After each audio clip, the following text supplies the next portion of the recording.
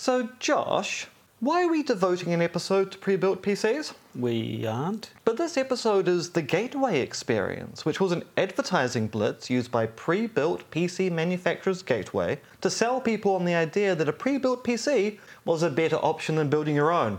Now, I'm aware pre-built PCs are a bit of a scam price-wise, but I'm not entirely sure it's a conspiracy. Not all capitalism is a conspiracy, Joshua. You take that back. And also, it's not the point.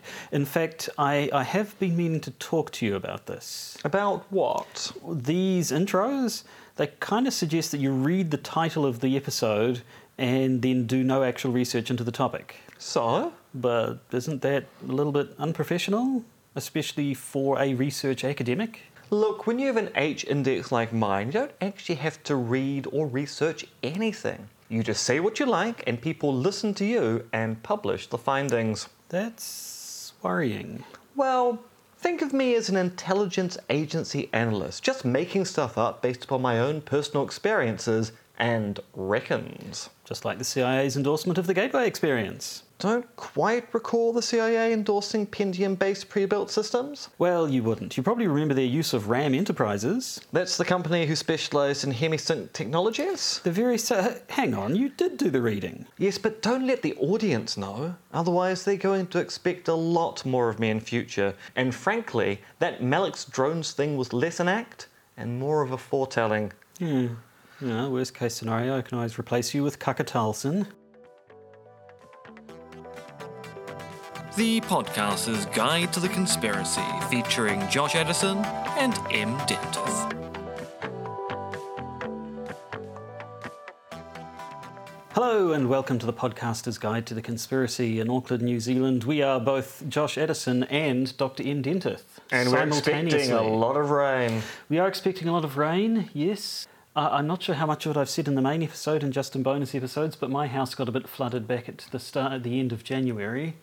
And it's sounding like we're going to have a repeat performance, which would really suck, given that right now repairs in my house are going underway. It's full of industrial dehumidifiers, and all of our furniture and belongings are packed in the easily floodable garage. Well, I mean, it is convenient. If you want your belongings damaged, you want them all in one place. Yes. So I should also point out, listeners, as Josh was talking about the rain, he was actually looking out at the sky, trying to use his sensory perception to go, is it actually about to rain or not? Well, the other thing is if the wind kicks up and they shut the harbour bridge, I live here now. That's true. It's true. I mean, you could technically do the long drive through the upper part of the North Shore, but that's there where all the rain dragons. is. Yeah. Yes. Yeah. Anyway, rain is occurring, is what we're saying, which has no specific bearing on this episode, apart from maybe a little bit of background because noise. if we get to Factor 15, we can travel into the past and pre-warn you after I've attempted or achieved Factor 21 and been into the future to find out what happens next. Right.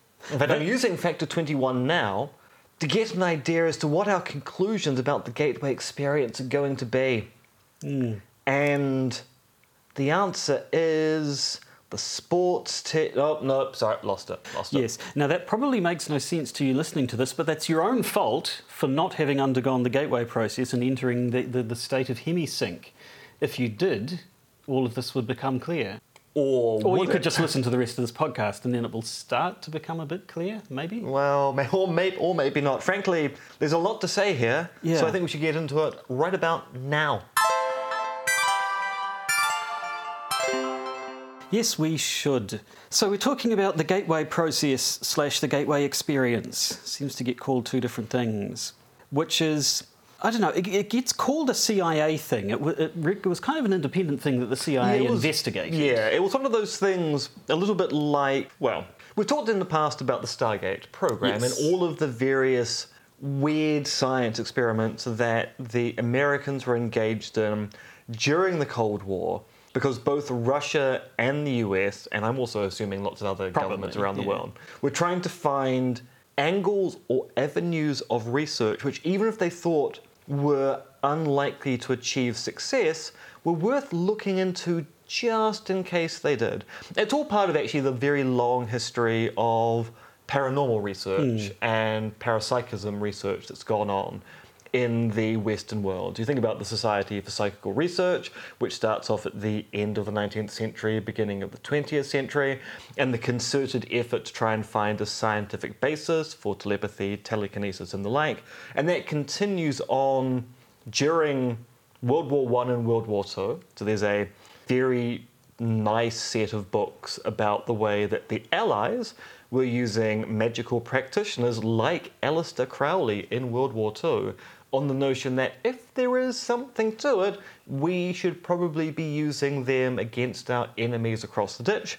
And in the 40s, 50s, and 60s, as you get the growing Cold War, both Russia and the US is going, I mean, we don't think there's actually much to the psychic stuff, but if there is... And if the Russians get their hands on it first... Then we need to make sure that we've got our finger on the mental trigger. And so the gateway process/experiment experience is something which was developed independently of US intelligence agencies, but investigated by them at the same time that they were doing Project Stargate, at the same time they were running Skywalker Ranch and trying to cause goats to die.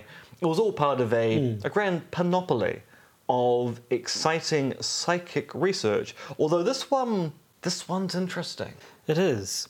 I would say more interesting than, say, your standard remote viewing. Yes, I mean, the Stargate project specifically... I have to go da-da-da-da-da-da-da. Yes, we'll try to keep a lid on that, but it probably won't work. The Stargate project was mostly, I think, about remote viewing. So it's looking into psychic phenomena, but the thing they seemed most interested in is this idea that people could psychically see other places. And what they wanted to see were the location of Russian missile silos. And what's interesting... I always say what's interesting, because I find a lot of things interesting.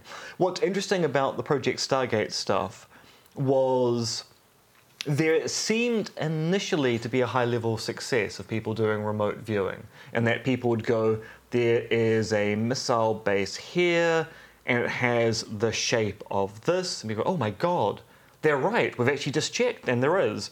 And then other analysts went, that's because there's only certain locations where missile silos can be in the first place. They have to be located within proximity to X, Y, and Z. And also, like us, the Russians kind of use a prefabricated template as to how a missile silo would look.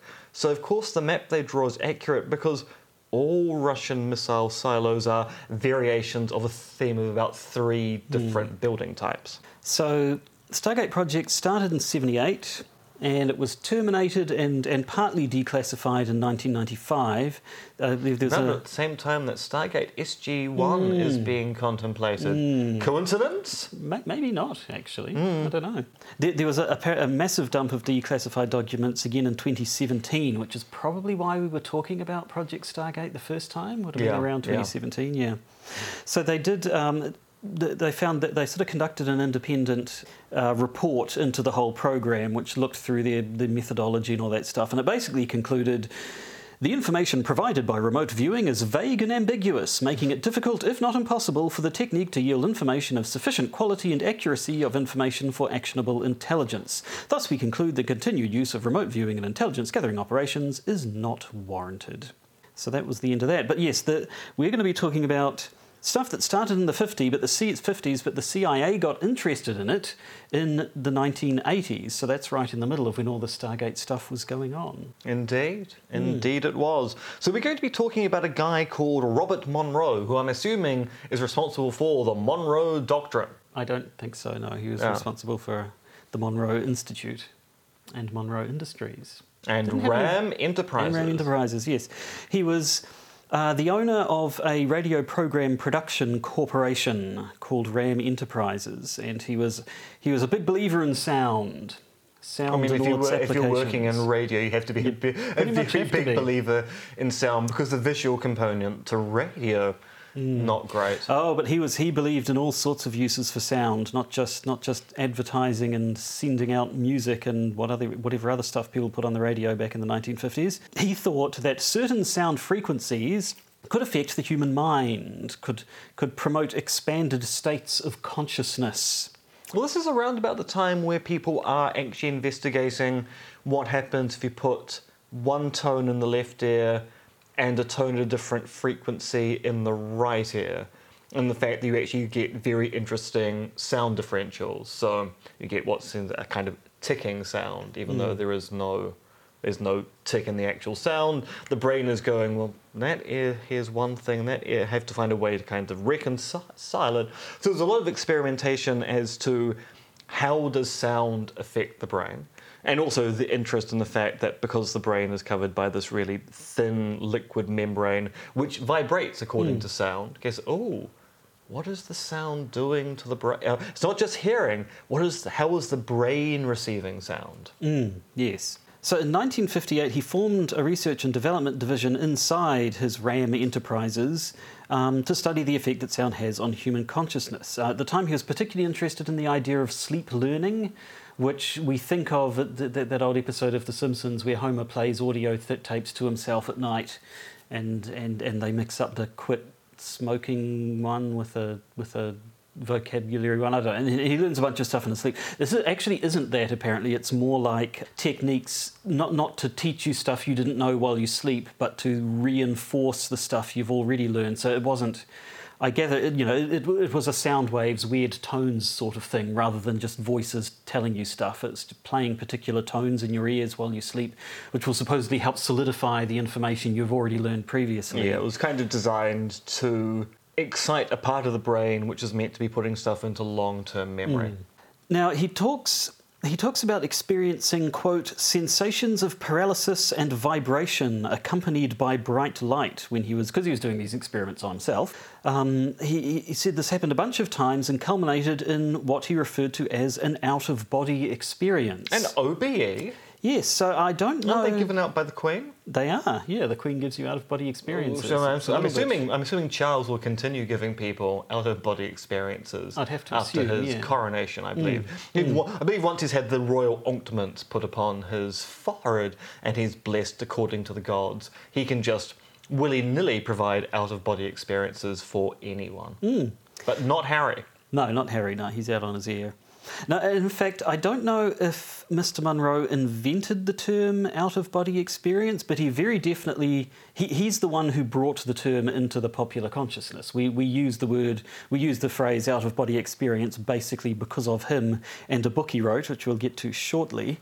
But in 1962, RAM Enterprises renamed itself to Monroe Industries, and this corporate research program into all the sound business became the Monroe Institute, which exists to this day, and it sells tapes. It sells tapes that you can listen to undergo the gateway process yourself. Although if you don't want to buy those tapes, I'd recommend going to the Internet Archive, which has an awful lot of the material available online for people to download and listen to. Yes, we were thinking about maybe getting some and playing it to you so you could get an idea, but they are still copyrighted, I believe. Are. So yeah. we'd There's actually a get surprisingly large amount of copyrighted material on the Internet Archive. Almost every Amazon Audible book is available on the Internet Archive. Now, I'm not saying you should go and listen to Amazon audiobooks available on the Internet Archive, but strange enough, almost all of them are there. Just saying. Very curious. Very curious. Now, I couldn't see, in what I read about this, I couldn't see exactly when they started referring to this as the gateway process and why specifically they called it the gateway process, but they did. It's the gateway to your mind, Yeah, Joshua. it'll be something like that. So in 1971, Mr. Monroe published his book Journeys Out of the Body, and this was the book in which he introduced the world to the term out-of-body experience, as he described these consciousness-expanding phenomena he experienced while squirting sound waves into his brain or something. Squirting? I assume that's how it works. I don't know. Could be. Sorry, when you put headphones on and you're listening to something, do you have the experience of the sound being squirted into your ears? If you know a better word for it, I'd like to hear it, but I don't believe one exists. I mean, you're right. But at the Yes. same time, I do like the notion that your headphones are just squirting sounds. They are. It's like a milking machine in reverse. So the whole point of the whole gateway process thing is you're supposed to use sound waves to stimulate the brain in such a way that both your left hemisphere and right hemisphere become synchronized. And this is the hemisync he talks about. And apparently when you're in the state of hemisync, both hemispheres of the brain are acting in synchronicity. Yeah, there's an awful lot of left brain, right brain stuff in this, which is one of those things which was really popular back in the 50s, 60s, 80s, and even 90s. I left out the 70s there for some reason. Who knows what happened in the 70s? If you remember, you weren't there. Left brain, right brain stuff is no longer quite de rigueur in neuroscience. No, yeah, I think they know it's a bit of an oversimplification. It's not like, especially since any neurosurgeon will point out when you do surgery on the brain, they've got a vague idea as to what regions of the brain do things, but every patient is slightly different. In fact, one of the theories about speech disfluency, and there are a lot of theories about speech disfluency, but one theory about speech disfluency is the Broca region, which is responsible for speech, might be replicated in both hemispheres for some people with speech disfluency. So the corpus callosum, which is a part of the brain which basically negotiates what happens between the left and the right hemisphere, might get confused if there are two parts of the brain trying to speak at the same time, and the corpus callosum is going, slow down, no, one at a time, yeah. Now, as I say, there are a lot of theories about speech disfluency. No one's entirely sure as to what's going on. The theory which seems to apply to my speech disfluency is that children who go from creeping to walking and don't go through a crawling stage lack dexterity between left and right and thus develop speech disfluency for that particular rationale. And I was a creepy child, and then I was a walky child, but I was never a crawly child. Well, how about that? I know. I've long suspected. Yep, but anyway, I've been a creep for a long time. Back to hemisync. So in 1975, Mr. Munro actually registered the first of what would be a bunch of patents for this technology for generating the hemisync state in a person. And being in hemisync, what doesn't it do? Being in hemisync, it expands your consciousness. It lets you see through time. It allows you to transport yourself. You can go forward. You can go backwards through time at one level, but if you get even more advanced, you go forward through time. You can go to Mars. I assume, yeah. Why wouldn't you? Because there's no breathable atmosphere there, and I would die. Okay, sure, fine. Going to be all negative about it. I mean, Elon Musk wants us to go to Mars. We should be very suspicious of anything Elon Musk wants us to do. Well, that's true. I'll give you that. So in the 80s, the CIA, I guess, having seen these patents get registered, having read his book, having heard about his stuff, they think, well, since we're looking into all this other psychic stuff, we might as well add one to the list. Yeah, probably should have a look into this gateway process. So in 1983, they released a report called Analysis and Assessment of Gateway Process. This was declassified in 2003. You can read it online. It's all available. There's a... If you sort of search for it, they have a website, they have a web page where they've just done really bad OCR on the original scanned, the scan of the original typed document. It has no line breaks, so it's 30 pages worth of text in a single lump. So I copied and pasted. I don't know about you. When I was copying and pasting bits from it, I had to read the PDF, and then I could hunt through the massive block of text on the web page. That's because you're on a Windows PC. I just took the PDF, took a screenshot of it, and used macOS's native OCR ability to just cut and paste. OCR. But anyway. So it's 30 pages, or almost 30 pages long, I think. It was written by Lieutenant Colonel Wayne M. McDonnell, commander of the U.S. Army Operational Group from Fort Meade. Yes, well, no, so that was it's addressed to the commander. So he is reporting to the commander. You're right. A lieutenant colonel's not going to be a commander. No, and yeah, I mean, so he's fairly rigorous about the whole thing. He does a whole lot of. He's rigorous about it. He's detailed about it anyway. In a way which. So the introduction of it is interesting. Once again, everything is interesting, but this one is particularly interesting because Wayne M. McDonnell does quite a lot of scene setting before he gets to the analysis of the gateway experience. So let me just read you a section from the beginning. Initially, based on conversations with a physician who took the gateway training with me, I had recourse to the biomedical models developed by Itzhak Bentov to obtain information concerning the physical aspects of the process.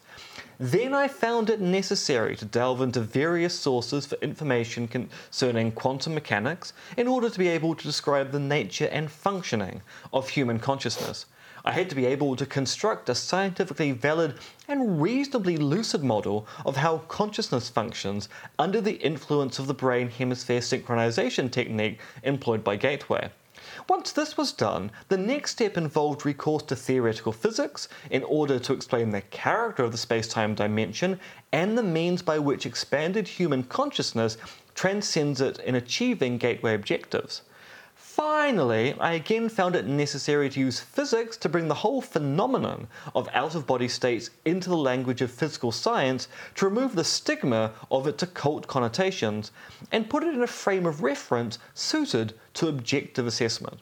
Now, the bit which gets me is I had to build a theory of consciousness. We're still working on that today, but this, he builds one, he assumes it, and then he just moves forward.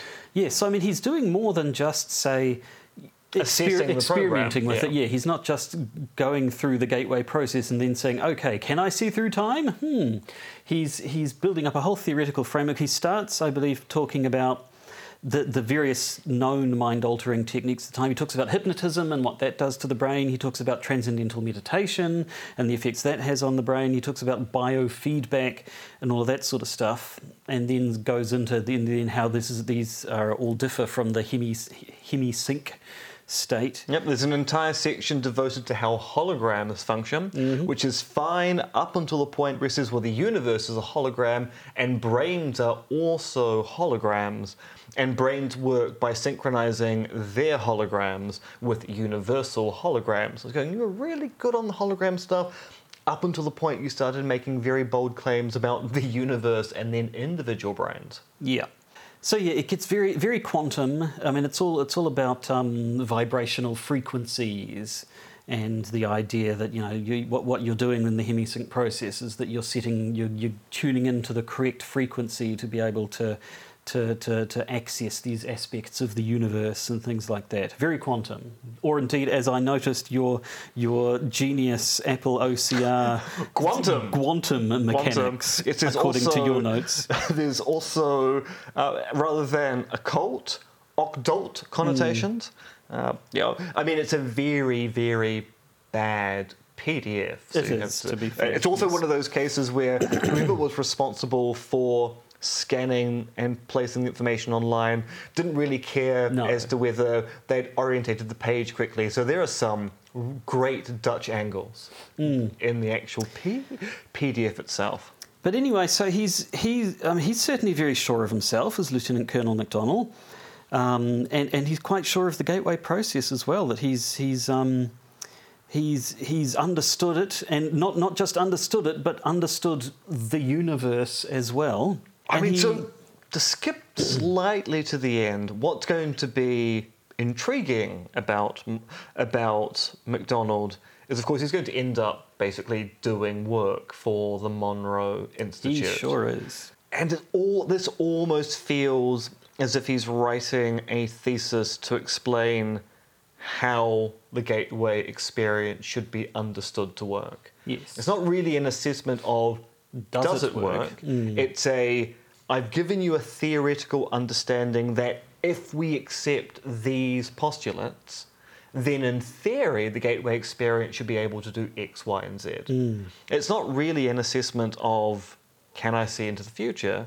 It's in a world where this is the theoretical model, I could see into the future. Yes. So he basically, 20-odd pages later, the whole report concludes with an endorsement, I don't think you could call it anything else, of the process, a summary of how the government might want to implement the process, and then what you might get of it. And I thought, there's a bit there, but it's probably worth reading out in full, because there's some good stuff in there. Oh, yeah. So shall we... You read I'll start, and then we'll take one of the points each in turn, So he concludes... There is a sound rational basis in terms of physical science parameters for considering Gateway to be plausible in terms of its essential objectives. Plausible. Intuitional insights of not only personal but of a practical and professional nature would seem to be within bounds of reasonable expectations. However, a phased approach for entering the Gateway experience in an accelerated mode would seem to be required if the time needed to reach advanced states of altered consciousness is to be brought within more manageable limits from the standpoint of establishing an organisation-wide exploitation of Gateway's potential. The most promising approach suggested in the foregoing study involves the following steps. A. Begin by using the Gateway hemisync tapes to achieve enhanced brain focus and to induce hemisphere synchronization. So listen to some tapes. Listen to some tapes. B. Then add strong REM sleep frequencies to induce left brain quiescence and deep physical relaxation. I do like deep physical relaxation. I like a bit of quiescence myself. Well, you would do, because you're a pervert.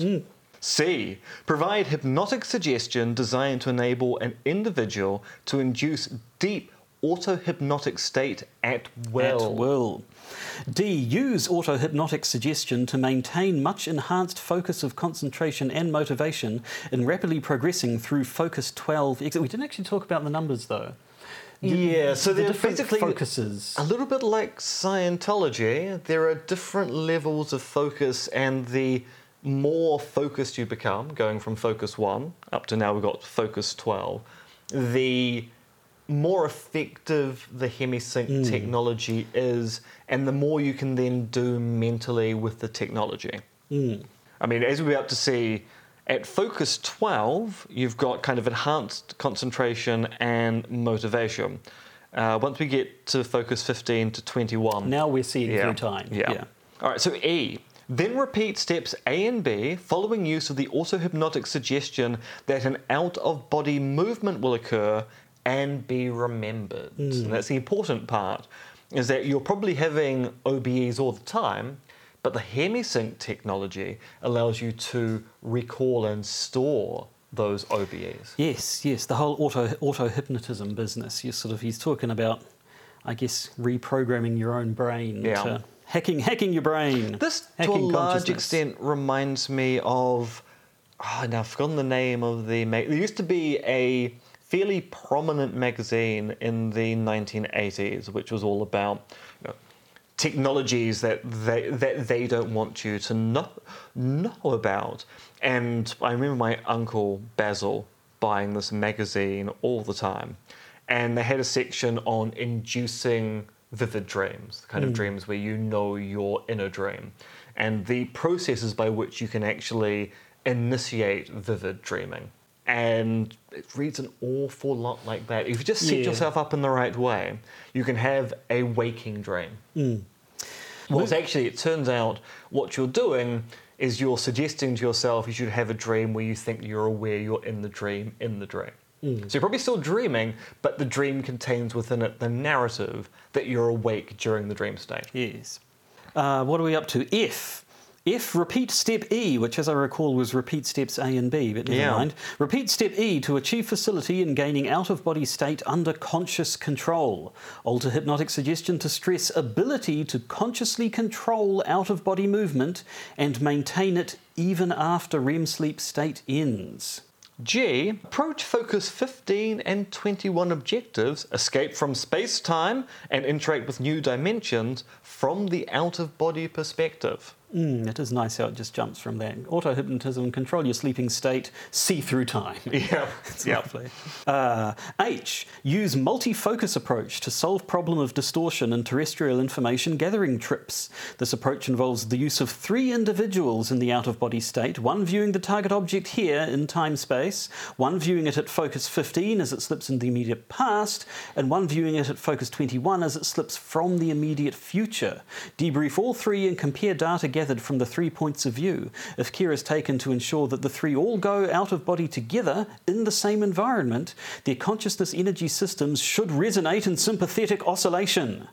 They can tune in to the same target on different planes, (dimensions), with greater effectiveness. This is Minority Report, isn't it? It is basically it's a 3-body problem as well. So Focus 15 is the point where you can use your out-of-body experience to experience the past, and Focus 21 is where you can use your out-of-body experience to experience the future. So basically, once you get to a particular hemi-sync state, you can transcend time. And they want you to be able to transcend time by leaving your body. Now, earlier focuses allow you to see your own past, but at Focus 15, you can experience any event in the past. And so, of course, we are talking about remote viewing here. We are, This is a very, he's specifically talking about here's how you do the remote viewing. You have one person psychically viewing the thing you want to view in the present, and then also in the past and the future, and compare notes to make sure we get it right, which, I mean, that's a good bit of redundancy, I guess. You want some and you fact-checking. say Minority Report, the film, which has the idea of 3 psychics basically looking for future crimes. You kind of want the idea of having more than one mind looking at the issue is a very clever way of going, well, we're very sure about our data set. It's not just random observation which might be subject to interpretation. We've got 2 other minds confirming the information at this time. That brings us to I. Encourage pursuit of full self-knowledge by all individuals involved in the foregoing experiments to enhance objectivity in out-of-body observation and thinking, and to remove personal energy blockages likely to retard rapid progress. No cock blocking. Hate those personal energy blockages. Now, my personal favourite, and not just because it's Point J and my name starts with J. Be intellectually prepared to react to possible encounters with intelligent, non-corporeal energy forms when time-space boundaries are exceeded. Sorry, is that a quote from Sapphire and Steel? It seems to be, yeah. I mean, we've gone from Minority Report to From Beyond or something, where, like, so by the way, once you've transcended the bounds of space-time, you may encounter otherworldly, non-corporeal energy beings. Just putting it out there, just something you want to be ready for. Yeah, and you have to be intellectually prepared to not just scream and run away. You should have a conversation with these They have people. much to teach us, I'm sure. That brings to K. Arrange to have groups of people in Focus 12 state unite their altered consciousness to build holographic patterns around sensitive areas to repulse possible unwanted out-of-body presences. Right, so now we're going on the defensive. Yep, we need to make sure that... Because if we can do it, the Russians can do it. Yeah, so you need to be making sure your missile silos have a whole bunch of Focus 12 individuals in their hemisync state, repelling people who might be looking at it. Although, frankly, if I was the other side and I suddenly found there are points in America that I couldn't remote view, I'd be going, it's probably where we need to be aiming our missiles at. And finally, L, encourage more advanced Gateway participants to build holographic patterns of successful attainment and rapid progress for advanced colleagues to assist them in progressing through the Gateway system. Which is basically a pyramid scheme now. It is a bit, yeah, yes. Once you've successfully gone through the Gateway experience, get 2 other people to go through it as well, and then their Focus 12 will then amplify your Focus 15 and Focus 21 states, and then it's just money, money, money. And so he finishes by saying, if these experiments are carried through, it is to be hoped that we will truly find a gateway to Gateway and to the realm of practical application for the whole system of techniques which comprise it. So, yeah, Lieutenant Colonel MacDonald is clearly a believer in the Gateway process. Yeah, so much so that he went to work for the Monroe Institute. He did. So, yeah, I first heard about the Gateway process recently. There's a podcast I listen to sometimes called Otherworld, which is just people talking about weird experiences they've had. Some of them are interesting. Some of them are basically ghost stories. Here's the spooky thing that happened to me. A lot of them are just... There's stuff... I don't know. It's a lot of it's stuff that's just a bit weird, and the guy will... The host will sort of talk to these people, and they say, this weird thing happens to me, and the host will be like, yeah, that is weird. And they can't really say much more than that. But they did an episode recently about Project Gateway, having previously talked to a person who'd found they supposedly had these psychic abilities to see different times and places and stuff. They then did one on here's this government project that was devoted to giving people the ability to see different times and places and stuff. And yeah, they attached quite a bit of significance to the fact that Lieutenant Colonel MacDonald went, after he left the military, he then went and became the director of the Monroe Institute. So they basically said, well, look, this guy, this Lieutenant Colonel in the US Armed Forces, in the CIA, believed in it strongly enough that afterwards he actually went out, went straight to the source of the people who were doing it. So surely that means there's something to it. Or he just used this report as a way of getting another job? Well, I mean, I don't know. Yeah, so it's there's a lot of I don't want to say hand waving, but a lot of sort of appealing to phenomena as though they were very concrete scientific things, when in fact they're a lot less firm than they're making out. A lot of theories, which these days are known to be, I mean, like the left brain, right brain stuff, things which at the time we sort of said with a bit of definiteness, which now we know it's really not it's a lot more complicated than that. Yeah, it is one of those things where there's been a lot of changes on our understanding of the physiognomy of the human body. I mean, most of us were taught in schools that the tongue has 5 distinctive taste receptive points, and now people are going, well, that's not actually true at all. That's no, there not are true 5 kinds of receptors, but they're not grouped into different. But they're just they are kind of randomly placed around the tongue and also in the nasal cavity. Yes, all that sort of stuff. One thing people have pointed out is that it's almost 20 pages. Page 25 of the report is missing. The thing is, it's kind of not obviously missing given just the general nonsense of the report itself. It is a bit. So people have apparently sort of put in Official Information Act requests to find out what happened to page 25, and the CIA has basically said, oh, God, I don't know. We don't have it. It's probably fell down the back of a filing cabinet or something. Remember, this is 1983. It's a typed. It's a typed. It's report. It's not a document made on a word processor where someone saved the file.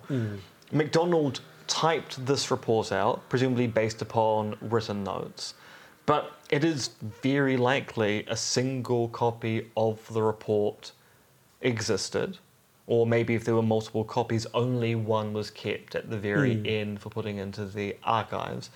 And pages go missing in situations like that, and they can't be easily recreated by appealing to, oh, can you type? Because no, I can't type that up again because I don't know what was on page 25. So yes, I think the article, which was the Vice article, I think, that was reading that summarised all this, suggested maybe it's a test.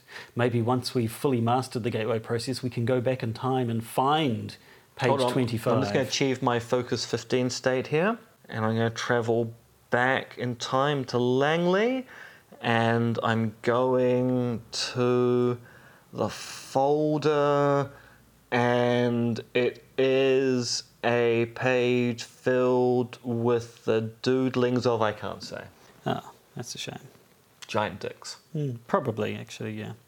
Giant dicks. Let that be the moral. Let that be the theme for the podcaster's guide to the conspiracy this week. Because that's basically what we've got to say about Project Gateway. It is, as you say, interesting. Yeah, it's not... Well, I mean, it's conspiratorial in the sense of there are lots of conspiracy theories around if the CIA investigated all of these things like Project Stargate, the Gateway experience, etc., etc., why are they not in common use today? And so the suppressed technology conspiracy theories go, oh, they are in use. They just don't want you to know they're in use. Whilst the more prosaic explanation that other people put forward is, well, I mean, they investigated these things because there was a fear the other side might successfully weaponize techniques of this kind.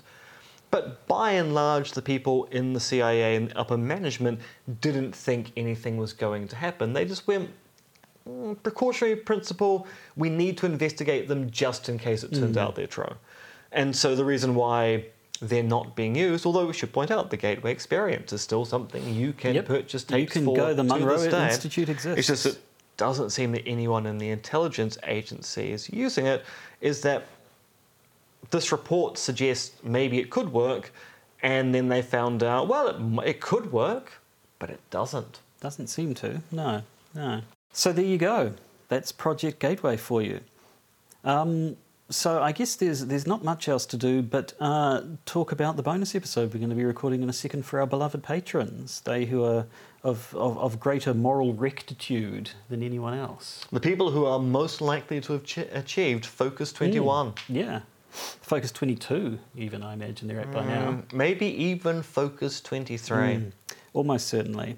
So, I mean, obviously, we don't actually need to tell our patrons this because they're able to look forwards in time and see what's going to be in the bonus content. But for the rest of you, if you want to become a patron, you'll hear our bonus episode. But it's kind of all journalism, all journalists getting in hot water, I think is the theme of this bonus episode. We can't not talk about Tucker Carlson. No, we can't.